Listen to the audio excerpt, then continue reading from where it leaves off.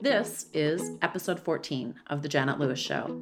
In the podcast, I will be talking with people who have tapped into what they love, are living the life they imagined, or maybe they didn't imagine it, but have become super successful at what they're doing. They've been able to figure out what gives them energy or makes them happy and turn it into a business where they found a career that allows them to shine. We're going to talk about their life story, how they got to where they are, and what has influenced their journey. Today, we're talking with Shauna Arnott, founder of Leverage Events, founder and producer of Haste and Hustle, and most recently, co-founder and producer of Listen In. Leverage Events creates unforgettable experiences for their corporate clients that grow their brand and deepen human connections. Haste and Hustle is an annual conference that was created to serve and support entrepreneurs. Listen In is a conference for enterprise-level marketing teams looking to better understand and capitalize on the world of podcasting. This lady has a lot on her plate, but she is one determined and passionate person. Shauna is able to take a big idea and bring it to life. She has created some amazing experiences and has worked with some of the biggest names out there to date. The first year of Haste and Hustle featured Gary Vee as the keynote speaker. And in 2020, it is Richard Branson. Shauna is able to capture the attention of these big names and get them involved in her vision. She's super passionate about helping others, and I'm so excited to hear about her journey. So Shauna, thank you for joining me today. Thank you so much for having me. This is great. Yeah, I can't wait. I can't wait. So I originally heard of Shauna because I attended the first Haste and Hustle event in Toronto. And during the event, she told part of her story of building this amazing experience. And I was impressed with her attitude and drive. She took on a major project and a lot of risk, but she made it happen. And then recently, I got to meet Shauna at The Collective, which is an event for female entrepreneurs. Shauna and I chatted for about 20 to 30 minutes, and I loved her story, and I thought she'd be great for the podcast. She's so down to earth and just tells it like it is. So Shauna, I'm really excited about this. I can't wait. Why don't we start off with a bit of your history? Like, where did you grow up? What was it like? What were you passionate about as a young girl? And then we can move into how you discovered your love for creating these unique experiences. Sure. So I grew up right here in Grimsby, Ontario. It's just a small town south of Toronto and right on the lake, Lake Ontario. And my childhood was really amazing, actually. I had my brothers and sisters, and we just, I don't know, it was very simple. Like, we just had a very simple, happy life. We, went to birthday parties in school, and we fought with each other, and we had fun with each other. We went camping every summer. We would go to Florida. Like, it was a very traditional, life in Canada. And I was surrounded by people who loved me, and I loved them. And we went, we were very involved in our local church, and we just, we just had simple pleasures. Yeah. And, we, my extended family is all in farming. So we were very involved in the grape and wine industry early on. Not me, really. I was just sort of running around in the fields. But, I was definitely a tomboy. My two older sisters are significantly older than me. So I had my brother, who's 3 years younger than me, and his friends that I associated with a lot, and some close girlfriends as well. But I just, we spent our days building forts and picking peaches and playing dress up and making up plays. And, we always tried to figure out business ideas. Oh, really? Oh, yeah. So, like, one of my first businesses when I was a kid was we would dress up as clowns. And I played the trombone, and we would put rollerblades on, and my friend played the violin, and we would stand on the street and offer a free concert. Are you serious? Not free, sorry, concerts for $1. Anyway, profit first. Yeah, profit first. You learned that at a very young age. Yeah. And it was so funny because, like, people would stop and just give us money because they liked our idea and not because they could stay and listen to our noise. And then we started sort of differentiating and like offering lemonade and, that sort of thing.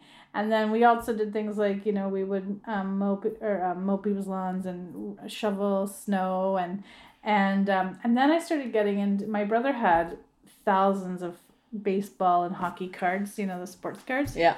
And so I started trading those. I got really into it. And I loved all the numbers. I'm a bit of a numbers nut. So I loved like tracking all the batting averages, and I would organize all these cards all the time.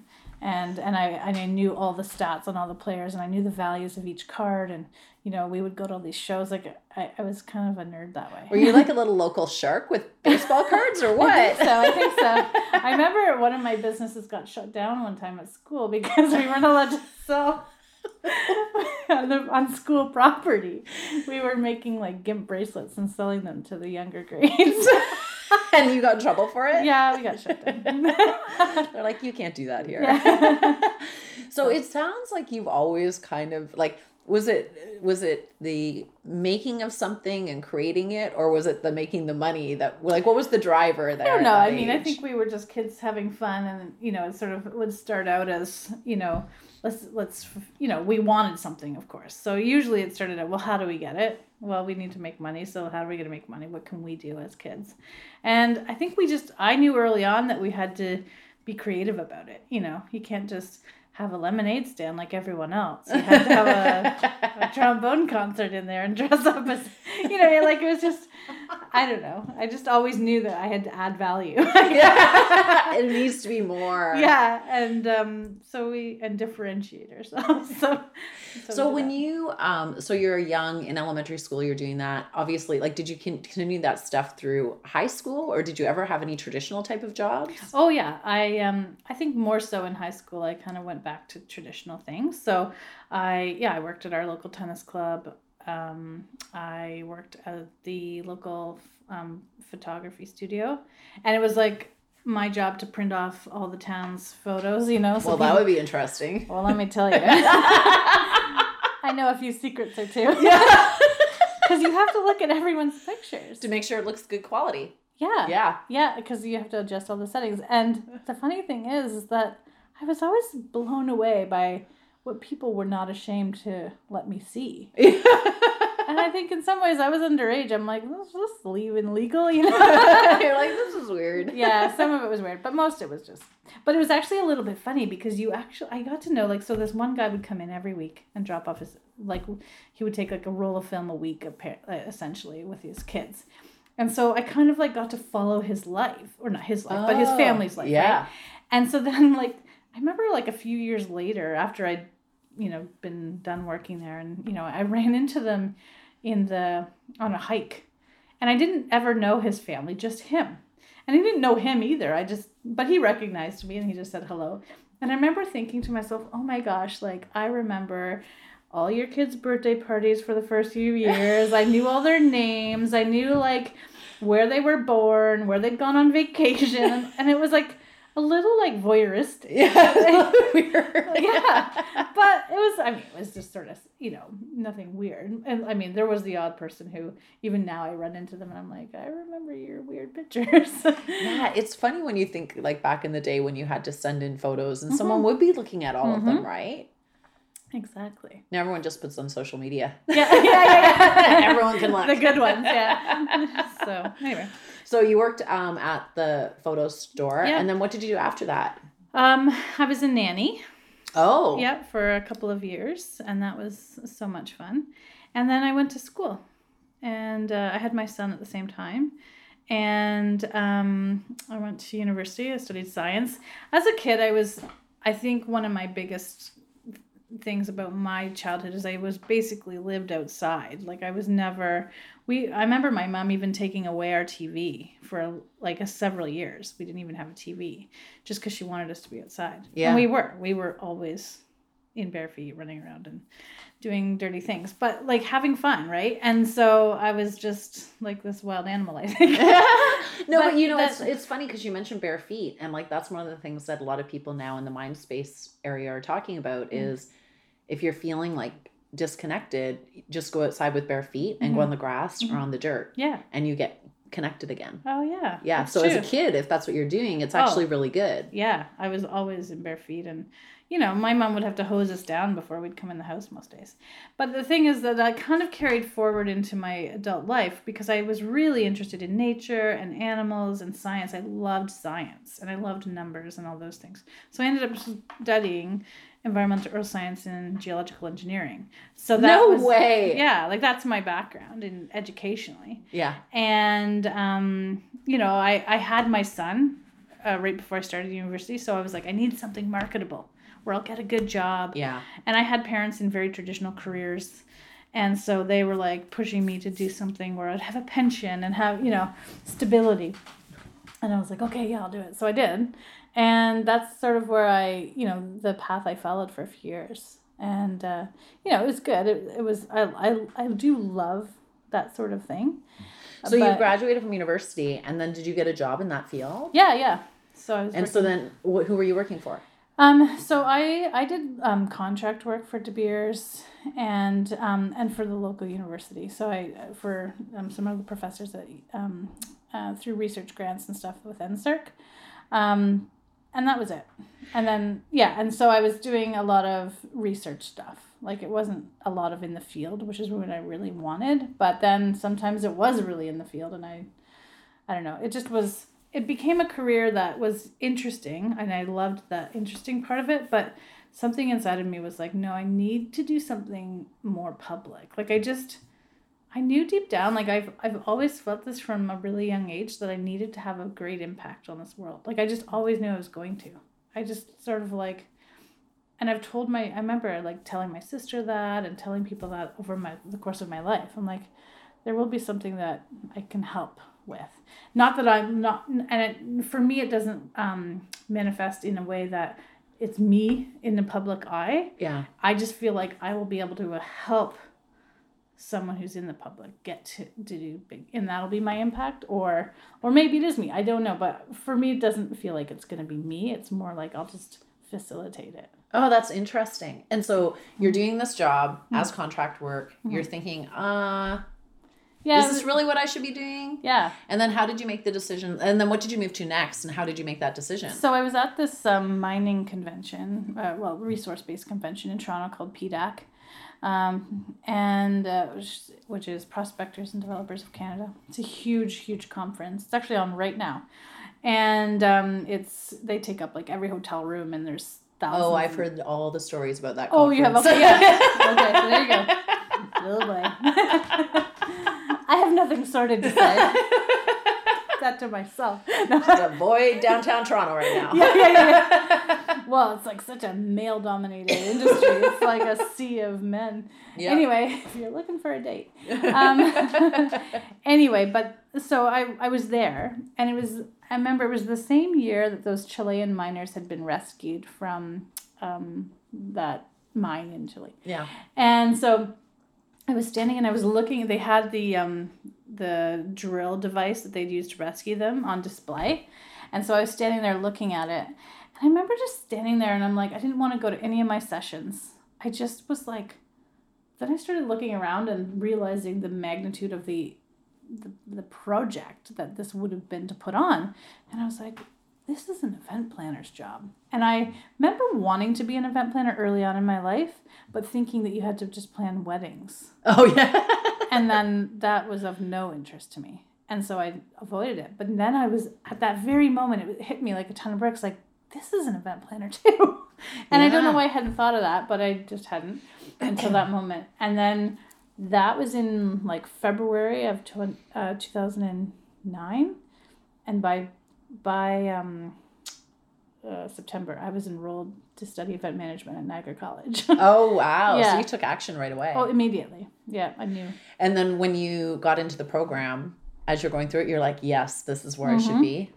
100%. And I got in 2 days after the start of class, because I enrolled very late.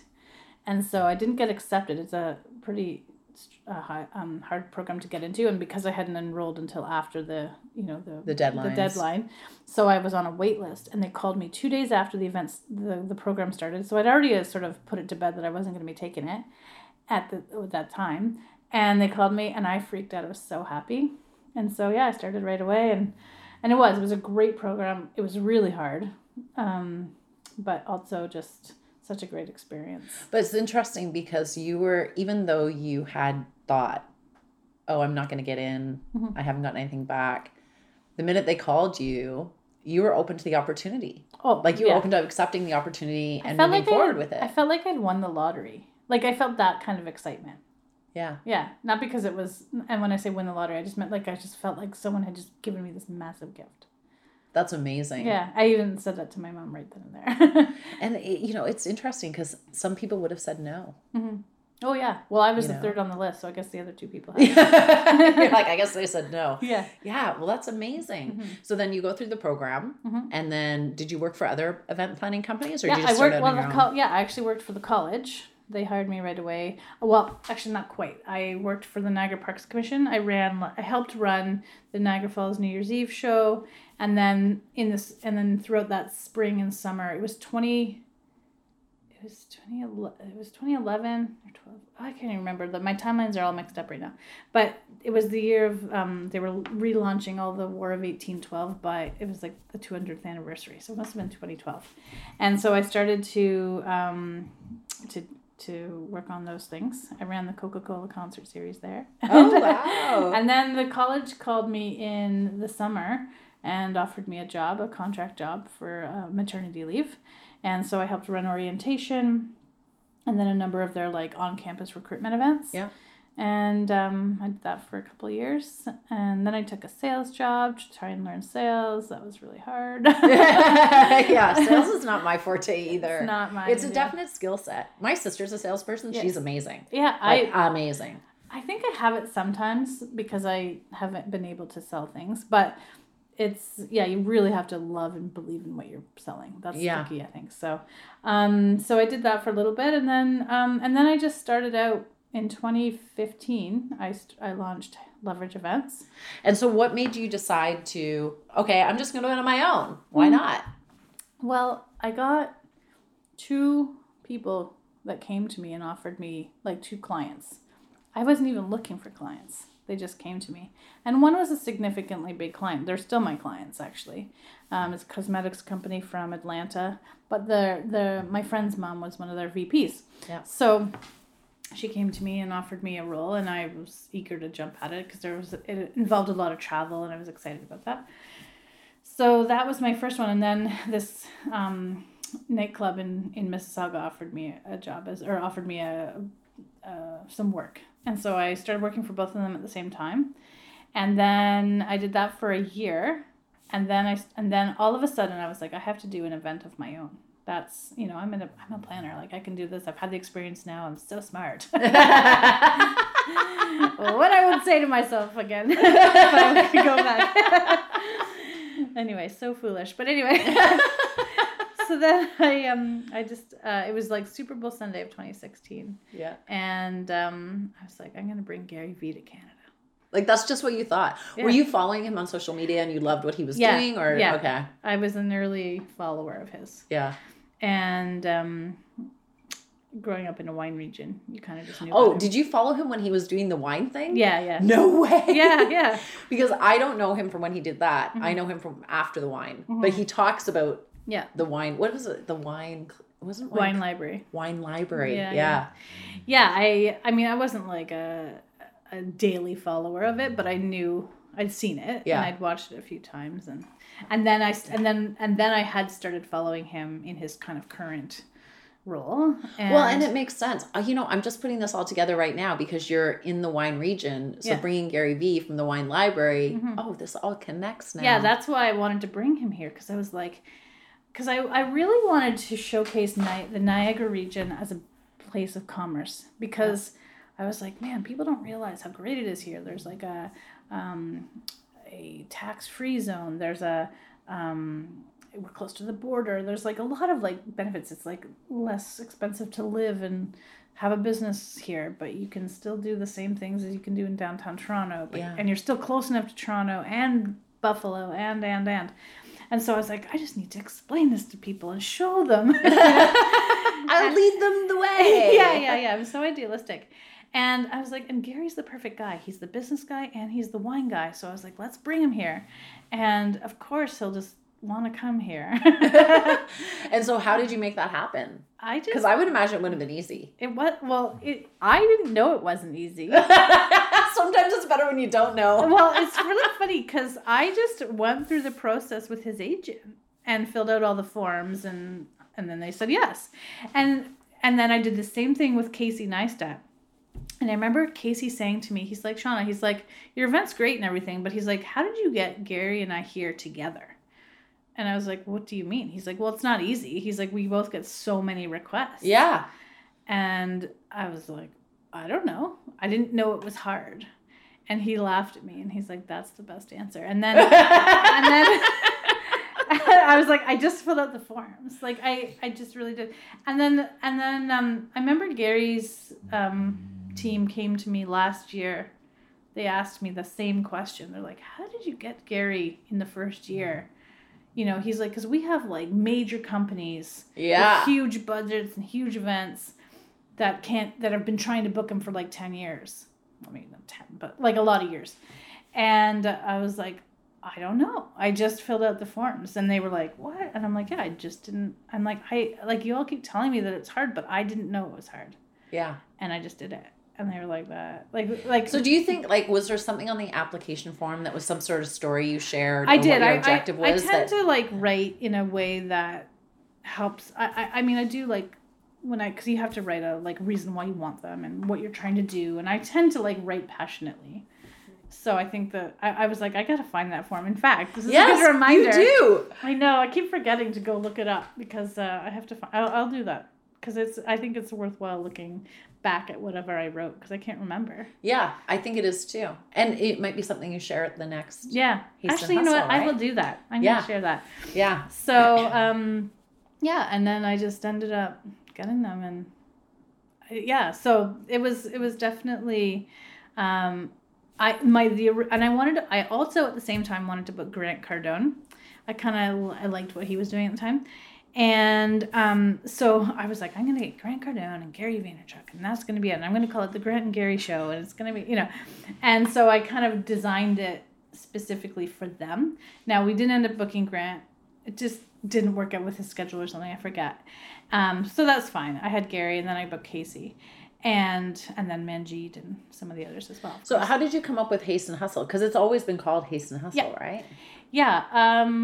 There's no real fancy story. I liked the word hustle because at the time that was sort of the big word, and it still kind of is, but even more. I know, but some people now are like, oh, you shouldn't hustle, you should work smarter. And it's like, you still have to hustle. Yeah, I know. I don't have a negative connotation to it, and I think that's me. I don't. I basically just associate hustle to hard work. I do too. And I associate it to working smart. Yes. Being a hustler means you have to like figure out the smart ways to do things. That's right. So I don't associate it negatively. But then, so I was driving along the road and I was like, I'm like, I can't call it hustle. Like I have to think of a better name.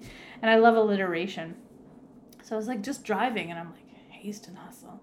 And I just like said it to myself and I'm like, that sounds nice. That sounds good. Yeah. And I was like, that's what we're going to call it. And then I phoned my, the woman I was working with at the time who was in my marketing agency. And I said it to her and she's like, I love it. I'm like, all right, that's what it's called. And I went home and bought the domain. No way. Yeah, it was available. Yeah. Well. So there you go. Wow. It was not, like no real, like I wish I had a really cool story, but I don't. So do you find that you're working for corporate clients, you're also producing your own event? I'm sure there's different challenges with each. Mm-hmm. From your perspective and from your skill set, which is easier? Or are any of them easier? The corporate clients is definitely easier. I really love that. You know what I mean? Like the trick there is communicating really well, staying, explaining expectations and setting things straight, which sometimes I fail at. So I'm learning a little bit about that. But I would say it's just easier because, you don't have to worry about the sale of tickets. Right. And that's literally, as a producer, that is where it's the hardest part of. Like, I can plan these events with my hands tied behind my back. How do you get the people there? But how do you get the people there? Yeah. And that's really the challenge. I would say we're constantly figuring it out. And even when you think you figured it out, it changes. Yeah. So, like, even just right now, like, we're dealing with the coronavirus. Yes. You know what I mean? And so I'm like, are people going to travel to us? Are we going to, like, do we have to just focus on our local market? Looking at all those things. And then even for Listen In, like, how do we, so, like, just when you think you've got the whole process figured out, you get these, like, external forces, acting against you that you have to figure out. Yeah. I totally felt like that with Orange Fish because I launched that business 2006. And then 2008, the economy was horrible. Yeah. And then, Indigo turned into a gift store. And then Amazon came along. And it's like, there's nothing you can do to control those things, right? Yeah. So it's true. Like, there are external factors that impact your business for sure. And I think, you just have to be willing to keep your eyes open to them. Yeah. And, like, don't, like, I mean, it's funny because my insurance agent phoned me and she was like, okay, we have to figure this out. And you know what I mean? And I was like, okay, like, I'm not going to, like, sit here and get super stressed and worried about stuff. I'm just going to figure out how to make this plan work. Yeah. You know what I mean? If something terrible happens and we have to, God forbid, cancel, then that's what's going to happen. I'm not, but that's just, I can't do anything about it. There's a pandemic, we're going to have to work with it. Or there's a crash of the stock market and you're in banking, you're going to have to deal with it. You have to figure out how to work solutions as opposed to just getting frenzied over the panic. Yeah. And I think if you can get just super focused on how to fix it and not let yourself just, flail out of control. But that's probably part of the big thing about being a great event planner too, though, because let's be honest, anytime you're doing an event, there's probably something that doesn't go exactly the way you want it to. Yep. And so it's really how you deal with it. Like, okay, what's the challenge? What are some solutions? What should we do? Yeah, right? I literally never get panicked. I mean, it's very rare. Really? Yeah. Because yes, I do, I guess. But on the day of, no, not really at all. I'm like, okay, we'll just fix everything. Like, it's really, for me, I'm like, I always call myself the problem solver. Like, that's what I feel like my job is sometimes. Oh, 100%. So you're just like, okay, we just have to solve it. Like, nothing, it's always been my 100% belief that everything is just going to be, I think Marie Forello says it, everything is figure-outable. Yes. When she wrote that, I think that's a book or one of her sayings or something, and I saw it and I was like, yeah, I've lived and breathed that sentiment for years. It's true. And I think people just get so like, oh my gosh, and they're like head spinning and, oh, this is a tragedy, like we don't have enough cans of pop for the number of people we have. Well, send a volunteer biter, you know what I mean? Like, we're not dealing with life and death. And it's funny, one of my really close friends, she's a really high-level executive at a hospital system, and she runs a lot of hospitals. And, we go walking a lot, and she'll say to me, she's like, Shauna, in my job, when things go bad, people die. Yeah. And, when I think about that, I'm like, yeah, like when things go wrong at my events, people get frustrated, or, maybe they don't get their exact seat, or they have poor line of sight to the stage or something, you know what I mean? Like, it's never life or death, that's for sure. Yeah. So. It's funny because I remember the first few years, like prior to running Orange Fish, I was a consultant. Mm-hmm. So I love going into organizations, helping them figure out their strategy, whatever. But ultimately, it's the same thing. Mm-hmm. People will get so worked up and you're like, we're not saving lives here. Yeah. It's just a decision that needs to be made. Yeah. Let's make the decision. Exactly. And then even with Orange Fish, I'm like, someone doesn't get their product on time. It's like, is it really that big of a deal? I know. Is it really in the big picture? Mm-hmm. And a couple of years ago, I started doing gratitude practice. Yeah. So every morning I wake up and I write one thing I'm grateful for and one thing I really want. And the good thing about that is it's really cut down on the noise. Yeah. And it really helps you become more laser focused on what is important and what's not 100%. important. And, as a business owner, of course you want to deliver everything on time. 100%. But in a situation where you own an e-commerce business and you're relying on a partner to deliver it, you have no control over your partner. Yeah. Yeah. And it's the same thing in your business too, I'm sure. Like there's probably certain suppliers or whatever that you work with where something's expected, but you don't have any control over it. Yeah, exactly. Right? Yeah, last year actually we had ordered hats for everybody, and they got held up at the border, and we couldn't do anything about it. Just is what it is. Yeah. And it was unfortunate, but they were hats that were branded for one of our sponsors, so we shipped them back to our sponsor, and they used them for other events. So again, no big deal. So what? Someone didn't get a toque. Yeah. The sky is not falling. Yeah, that's right. I think I tend to have like a really like solid perspective on that stuff. And, and it's not always. I certainly have moments where I can spin. So can you think of one of those moments, like one of those moments where it happened? Yeah. And then afterwards you're like, oh, I can't believe I did that. Well, yeah. I mean, even last year, I remember being like a couple of months out from the event and we weren't selling tickets. And I was like freaking out. I was like, what is going on? And I spun completely. I was like in the taxi crying. Oh, like, no. And then I lost it was like one of those things where everything just kind of kept going wrong. Like my debit card wouldn't work. And then I lost my credit card. Like I couldn't get on the train. I had no money. So I had to ride it and hope that I wouldn't get caught. And then just like all these things. And I was like, what is going on here? And so then, I phoned my friend, and I said, I'm freaking out. Like she could hear it. Like I was freaking out. And so I went to her house. She called our whole mastermind group together. She called them as I was coming to her house on the train, and she lives in Ajax. And by the time I got there, they were there. Yeah. And I was like, oh no, they came the next morning. That was what it was. She called them and arranged for them to come the next morning, and I was going to stay overnight. So 9 a.m. they were all there, the ones that were local anyway. And we set a plan in action like you wouldn't believe. Yeah. And we started selling tickets so fast from that moment. I think we sold something like 250 tickets by the end of that day. That's amazing. And it was the most interesting and wonderful experience because it made me see how communal entrepreneurs can be with one another. Even though none of these people were in my business at all. I'm totally getting goosebumps because I feel like it's the power of relationships. Yeah. It's 100%. They loved me. They wanted to help me. Yeah. And they did.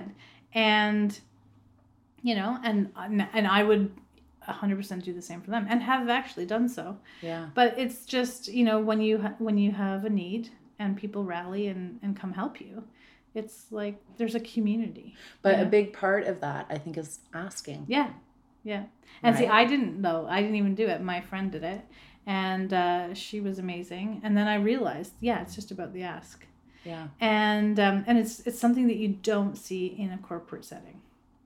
It's very much the opposite. Yeah, you don't see it in a corporate setting, but you also sometimes don't see it with entrepreneurs. In particular, I have found with female entrepreneurs, and part of it is, I think as females, we're conditioned to be nurturing, taking care of everybody else, and not being used to asking for help. Yeah. And almost sometimes thinking that asking for help is a sign of weakness or that things are going wrong. 100%. But when you do ask for help, it's so much more powerful. I know. And the reality is that we all need help at times. Sometimes we're in great positions to help others. Yeah. And that's awesome. And sometimes we just need a hand. Yeah. And, it was so, for me, it just really taught me that lesson of, it reminded me that I'm so, so lucky to have such great people in my life. Yeah. And I treasure that all the time. And then, but it also reminded me the value of just saying, admitting when you need help. Yeah. It's so important. Yeah. So important. So, that was one time. There's plenty, I'm sure. But. And it's interesting, too, because sometimes when you're networking and connecting with a lot of people, you can kind of tell how evolved they are by whether they're willing to ask for help. Mm-hmm. In the sense that, I've gone to the collective many times, and, there's the round table where everyone presents a challenge. and everyone brainstorms like answers to whatever the business challenge is. Mm-hmm. And I remember one time I was there, and at my table of like 8 women, 3 of them are like, yeah, I don't have a challenge. I don't have a challenge. And I'm like, you're running a business. Mm-hmm. You don't have a single challenge. That's weird. And like for me, I get it. Like part of it might not be feeling comfortable to share what the challenge is, right? But it's like you have all these other women here who can totally help you.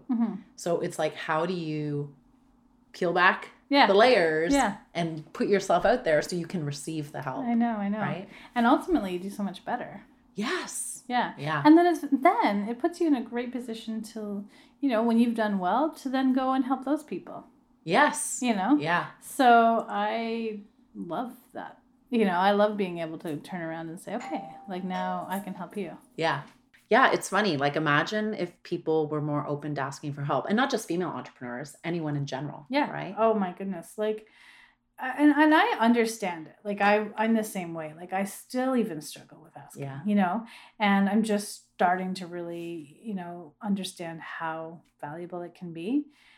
And also that it's not a sign of weakness. It's actually a sign of strength. Yeah. Because if you can, work in a way that, you're getting help, then you're giving help, and it's part of being a community. Like we're I think in the world we're called to bear each other's burdens at times, right? And I think if we can understand that, it helps us to empathize better because we can see the struggles that others are going through. It'll also make us feel better because when we're going through those struggles, we'll know that other people are, which strengthens us. So there's a lot of value just outside of like the actual help you're getting or giving, right? So I think it's definitely something that people should, be careful about. Like you don't want to be like constantly like, help me. You don't want to be like a victim situation. But when you have a real need and you don't have an immediate solution, or you're struggling with finding the solution or finding a way out, then I think it's very wise to then like look at your network and say, you know what, Janet can help me. Yeah. Well, like I was telling you last night, I was helping one of my friends who has an intake process, and she was struggling with it. And I'm like, why don't I just come over and we'll map it out? Yeah. And she goes, are you sure? Like, I don't want to waste your time. And I'm like, if this is going to help you and it's going to alleviate your stress, I have no problem. Yeah. Right. And so we did it. And so we ended up like making her intake process way shorter. Yeah. Because before there was too much in it. Yeah. But sometimes you just need like an extra set of eyes to say, well, do you really need that? Yeah. Right. Yeah. And I think that's really nice. Like if you look at every single person in your network as, with dollar signs in your eyes, you're going to struggle. Yes. You know what I mean? Yes. Whereas if you can just sort of understand on a human level that sometimes someone's going to need help and they're not going to pay you, and that like, it's not going to be a situation where it's like, I'm going to charge for this. You're just helping them to help them. Right. Yeah. And I think there's a lot of good karma in that, and just, value beyond. Yeah, that's right. And even if there's not, you help somebody. Like you should feel good about that. Yeah, that's right. That's right. I think sometimes we spend, I was always under the impression that if you ask for someone for help, from something that they did is their career. Like you would never go to a massage therapist and say, oh, can I have a free massage? Yeah. But, my friend's a massage therapist. And when I had my son, she came and massaged me for free because she wanted to just help me. And she wasn't like, okay, here's your bill. Like, you do things sometimes just because you want to just be a good person. Yeah, that's right. And, at the end of the day, if someone can't help you, or they want to be paid, or they want there to be some kind of more formal process, then maybe they're either not the right person to help, or that's okay. That's all right. You just say, all right, well, thank you. I just can't. Yeah, it's not my thing. Yeah. So in your career to date, besides the mastermind help, is there anyone else you think has helped you significantly, or someone who you have helped? Can be either or. I have like a list. Do you? Oh man, like I feel I feel like every person who's ever bought a ticket has helped me. Like I mean, maybe that's a bit like, No, but it's true. It's true. I feel there's been some key people, I guess, who have been instrumental. But I think in my life, I every morning when I do my gratitude, it's literally like a gratitude for people. Like I'm most grateful for all these different people because they've all, brought different things into my business or my life that have been so valuable. So I could go on and on a list of tons of people. I mean, my mom is probably my biggest supporter, and my sister. That's the same with me. Yeah. I mean, if I had to like name the ones that are the most important. Yeah. But, and even my son who, helps me forge forward sometimes. But I mean, there's just so many people that have attended my events that have then, reached out to me and offered to help. Like the guy who does my Instagram, I don't know if you've ever looked at it, but it's like this like massive piece of artwork. And we get so many calls about it because it's so interesting. And the guy who does it just came to my first event. I guess he's like told me over and over and over how it changed his life. He just had some like reckoning there, which is amazing. And he just wants to be of service to me because he's so grateful for me putting on the event. Wow. So he now does my Instagram and has done so for 2 years. And it's incredible. Yeah. So, that's one example of somebody who's just like leaned into my business and me as a human. But that says something about you too. Like how you connect with people, right? Yeah. I mean, I sometimes feel like I really struggle to connect with people. Because I get so many connections and I'm like, and I think because I'm such a perfectionist around that sometimes, I want to be able to connect with every single person in a meaningful way. Like, let's sit down and have dinner together. But it's not realistic. Like, I have way too many people. And so then I feel like I've failed if I haven't done that. If we haven't broken bread together. Then I have failed you as a we had an apple. Yeah. And tea. Yeah. So, yeah.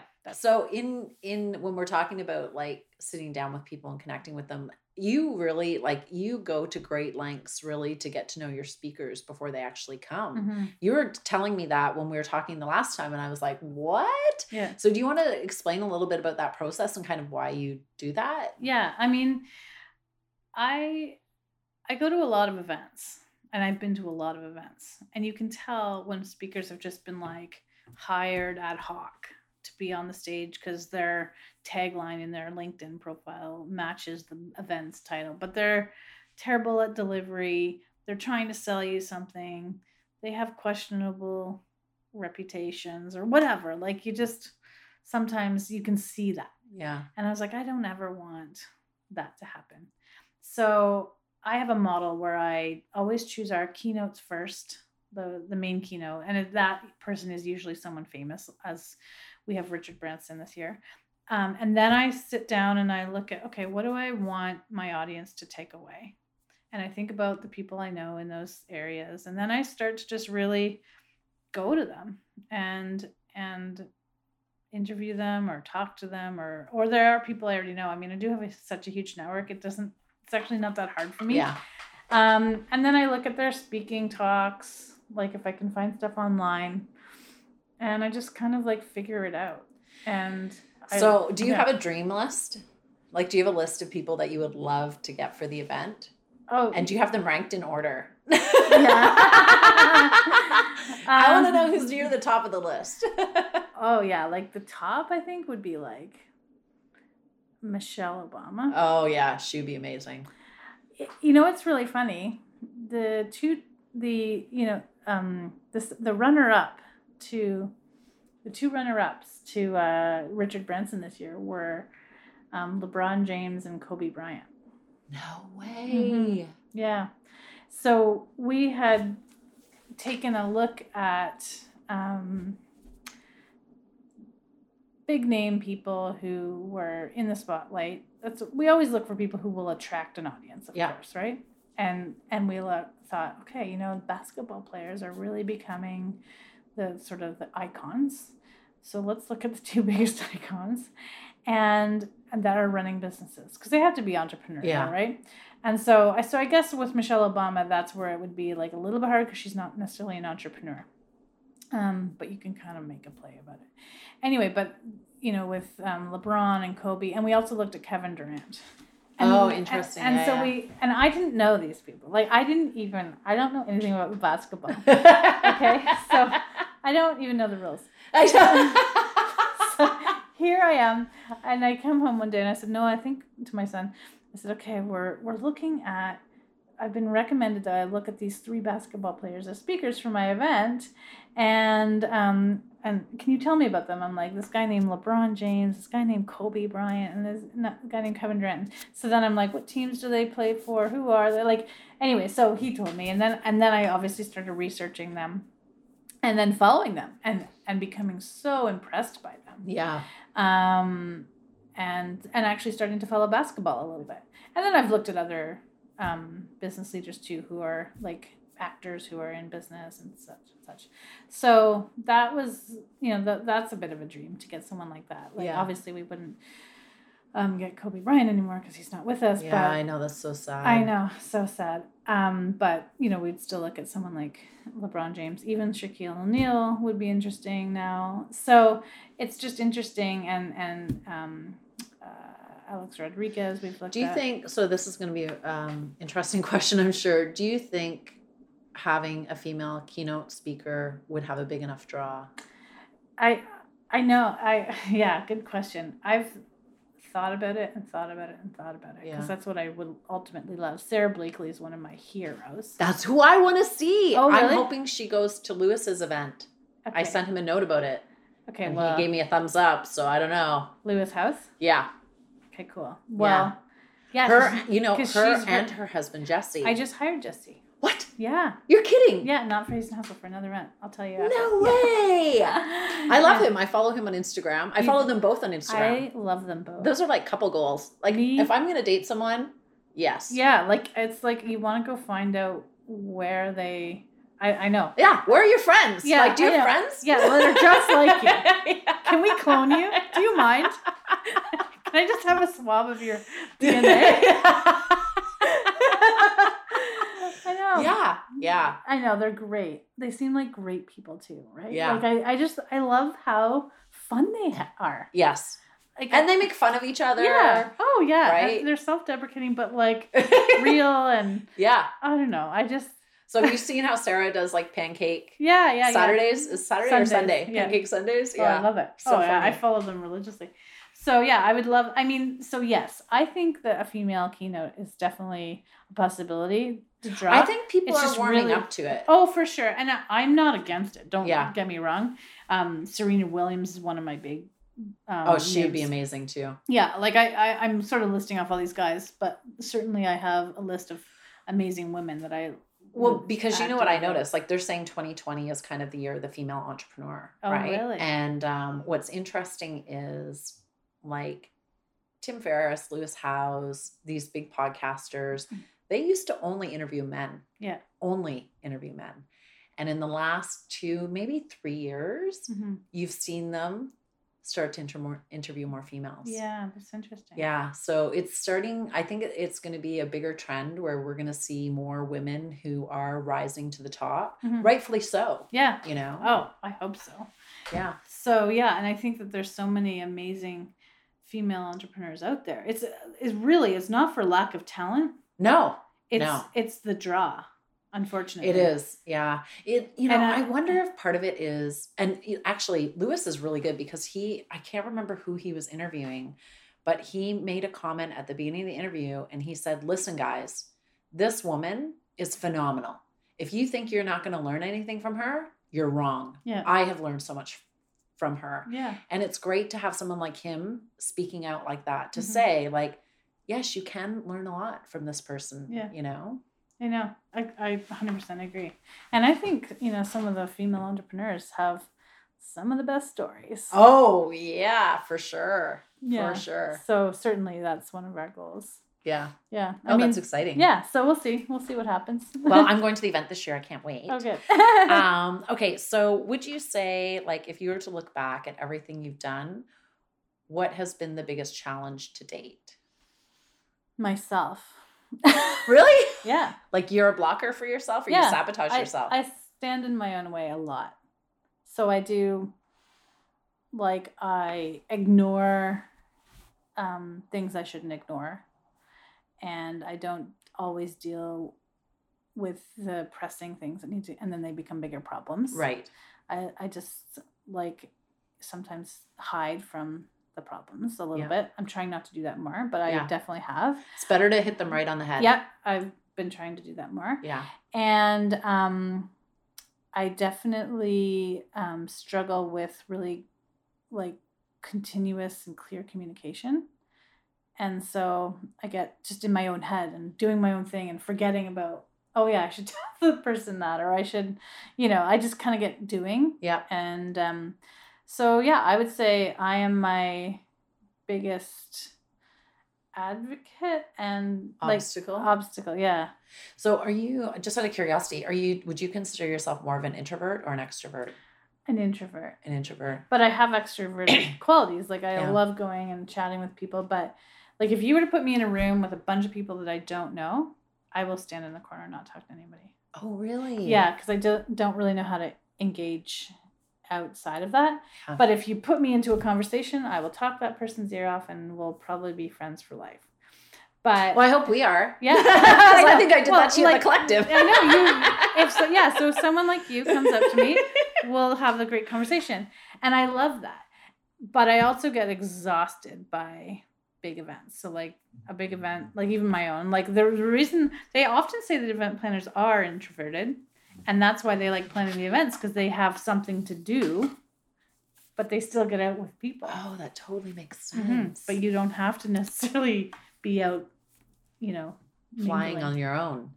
Mm-hmm. Yeah, that's interesting. Yeah, so I'm very social and I love talking to people and I love engaging and I love going and meeting people. But I also really like leaving and just coming home. And I love, like I sit and work I work here on most days. Yeah.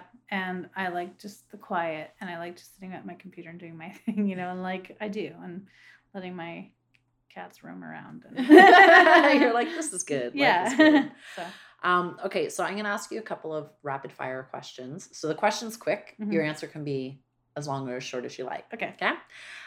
So is there one thing that your mom or dad always told you that sticks in your head? Always be kind. Yeah. And that there was never a reason to be mean. So they always followed it up with that. And this was how many years ago? And now this is a message still in 2020. Oh yeah. And they exemplified it. Yeah. Yeah. What is the one thing you cannot live without? My son. Of course. This was sweet. So you weren't into sports. You told me that because of you don't know anything about basketball, or do you have a sport that you do like? Yeah. Oh yeah, I like sports. Yeah. Which sport do you like? Well, I love riding. I love golf. I liked tennis. I was a rower. Oh, okay. Yep. So do you watch any sports on TV? Tennis. Tennis? Yeah. And Serena, I'm guessing? Yeah. Yeah. Do you watch any of the guys too? Oh yeah, I love all of it. Okay. Yeah. And let's see. This is the final question. Are you ready for it? Mm-hmm. I steal it from Tim Ferriss because I love it so much. Mm-hmm. But it's, if you had a billboard and you could write any message on it, what would the message say? Oh boy. You are loved. I think. Yeah. Because I think everyone is, and they just don't know it. Yeah. Or you have value, or you're beautiful, or something to remind everybody. Because I think everyone is driving around in this world just forgetting. Is that what you mean? Like to save others? Like, that's the question? Yeah. Yeah. Yeah.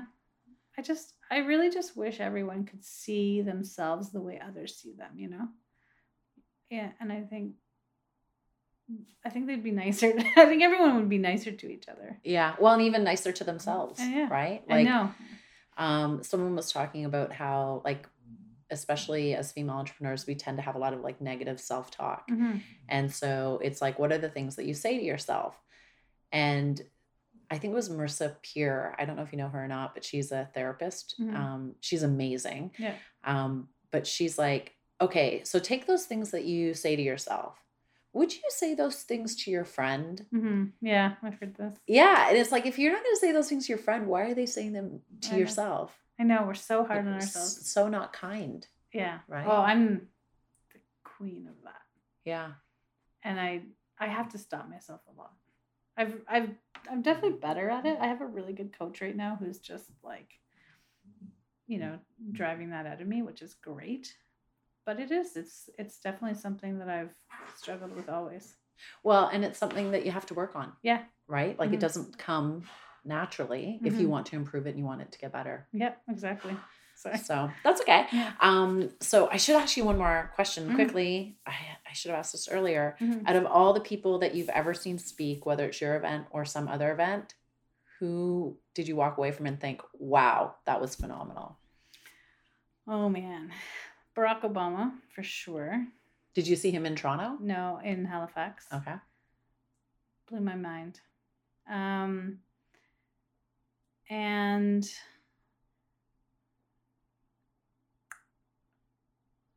yeah, that would probably be the top of the list for sure. I haven't seen Sarah Blakely speak in person, but I've watched a lot of her talks. Yeah.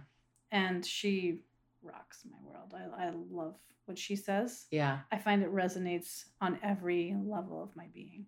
Like everything she says is like exactly right to me. Yeah, no, it's true. Yeah. It's true. Because she's just very authentic. Yeah. Right? Very, very real.